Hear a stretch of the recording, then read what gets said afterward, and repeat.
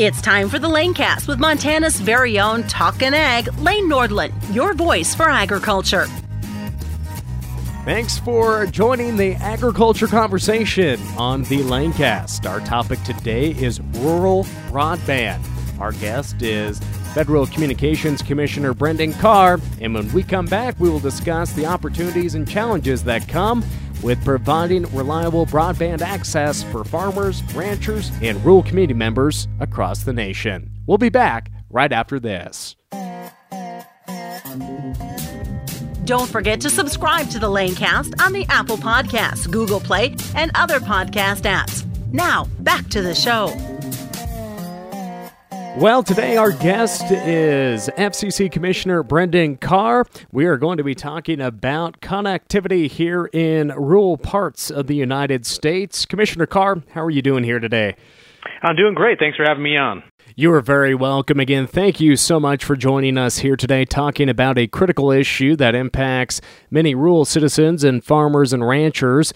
And there's a lot of talk around having access to internet or reliable internet across rural America. I recall being at the American Farm Bureau Convention a few months back, and President Trump made a commitment to those attendees, the farmers and ranchers in Nashville at their convention, that he was going to make broadband a top priority of his administration.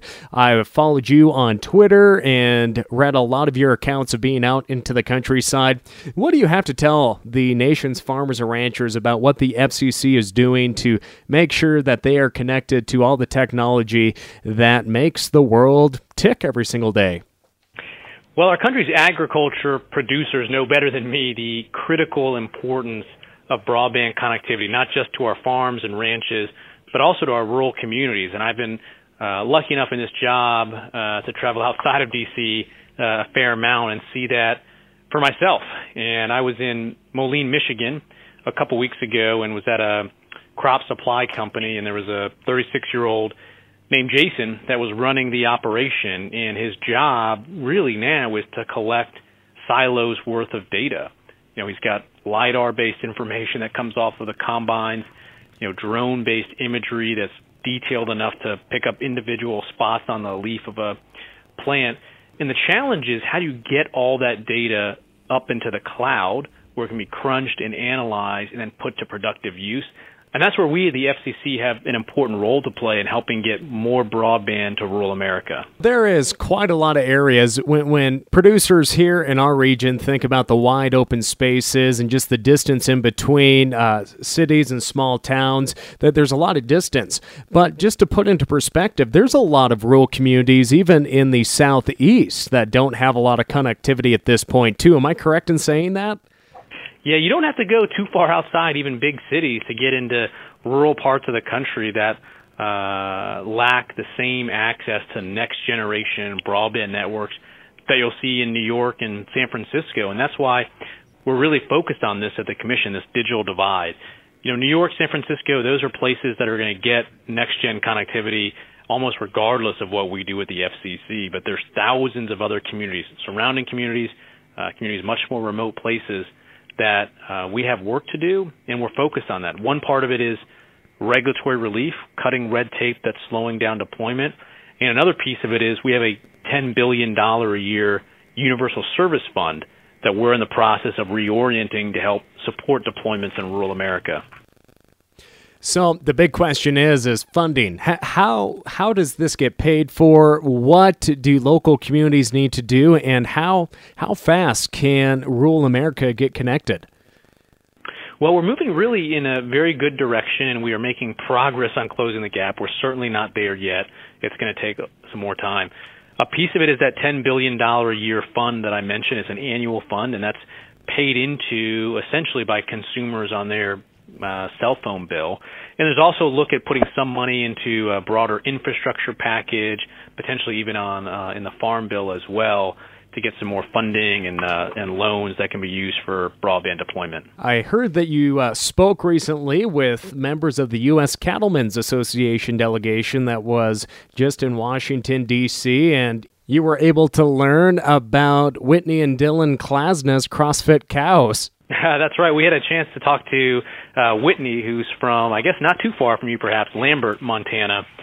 And, she and her family have a ranching operation up there, and she was saying how they are essentially in the middle of nowhere, and if you're going to be in nowhere, I guess it's good to be in the middle of nowhere. But the area actually has a distinction of being the farthest place in the country from a Starbucks, about 190 miles from the area where she lives to a Starbucks.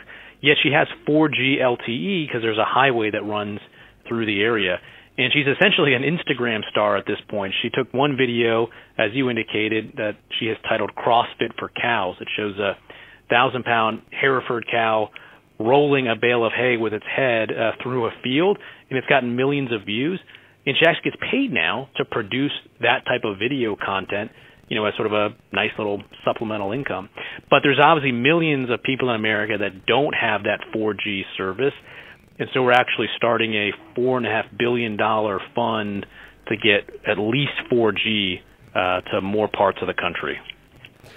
And that is one thing, Commissioner, in rural America, one thing that farmers and ranchers are striving to do on their operations is to reach out to consumers and to better educate the consumer public on what we do out in farm and ranch country. Many producers utilize all these different technologies, whether that's using GIS and GPS in their tractors. There's a lot of data that does occur on these farms, and of course on ranches. There's a lot of marketing opportunities that can be utilized through these high-speed connectivity platforms. What are you hearing from producers one-on-one? Maybe an example could be what producers that maybe haven't had access to 4G and how they have it now and what the difference that's made on their farming operations. Yeah, I've really gotten the chance to see what I would describe as both sides of the digital divide. Those farms that have high-speed connectivity and what it means for them in terms of increased productivity and efficiency, and those that don't. And I'll give you one example. We were in Chancellor and Parker, South Dakota, not too long ago. Went to a farm. There's a man named Dwayne that runs it. And he started out the conversation, and he said, I used to go to church almost every day. And I thought that was an interesting thing to start with the FCC commissioner. And he said, what I would do is the church had Wi-Fi. So I would go to the parking lot of the church, and I would take all this data that I'm pulling off my combines, on a storage drive, and I would use that Wi-Fi connectivity to upload it to the cloud. Now he's got a new broadband connection. He was eager to point out that he still goes to church, but just now for a higher purpose, and talks about the difference that it makes in his day-to-day operations. And we talked to other farmers. I was in West Lafayette, Indiana, and they were saying how if you look on the desk of any farmer, you'll see old coffee mugs full of USB drives because they're all able to pull this data now from their combines and other places, but not everyone has that strong broadband connection to upload it and put it to productive use. And so we've got work to do to sort of make sure that everyone can get those opportunities that come with a broadband connection. Commissioner Carr, another area I've heard talk about is using the TV channels that don't have a channel on it. Could you speak more about how some companies in the FCC may be wanting to utilize those blank channels to bring internet into people's homes? I'm a little confused on that. Yeah, it's an interesting idea, and it's in some forms been around for a while. Here's the idea. TV channels operate in what we call low-band spectrum, 600 megahertz to be particular.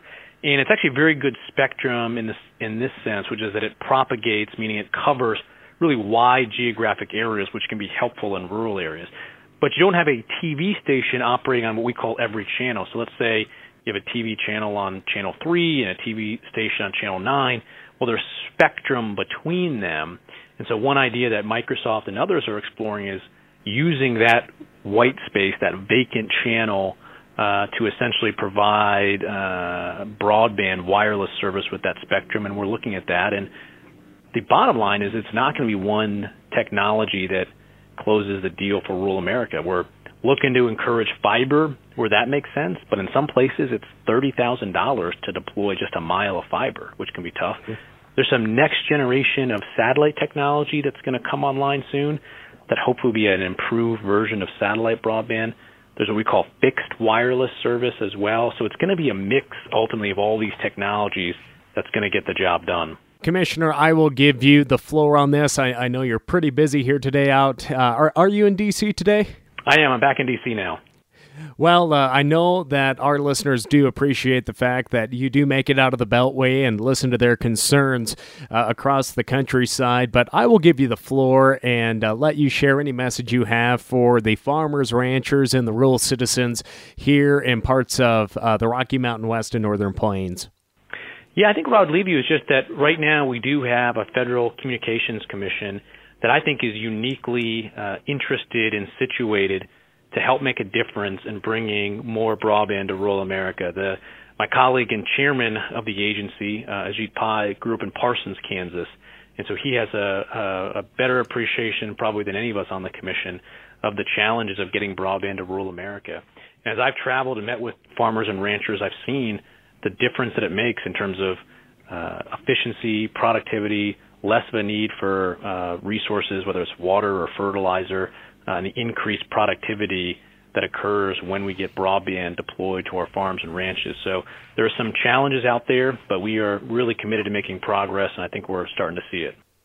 Again, a big thank you goes to FCC Commissioner Brendan Carr on discussing the FCC's role in working with other parts of the government and other private entities to help expand broadband access to rural communities across the nation.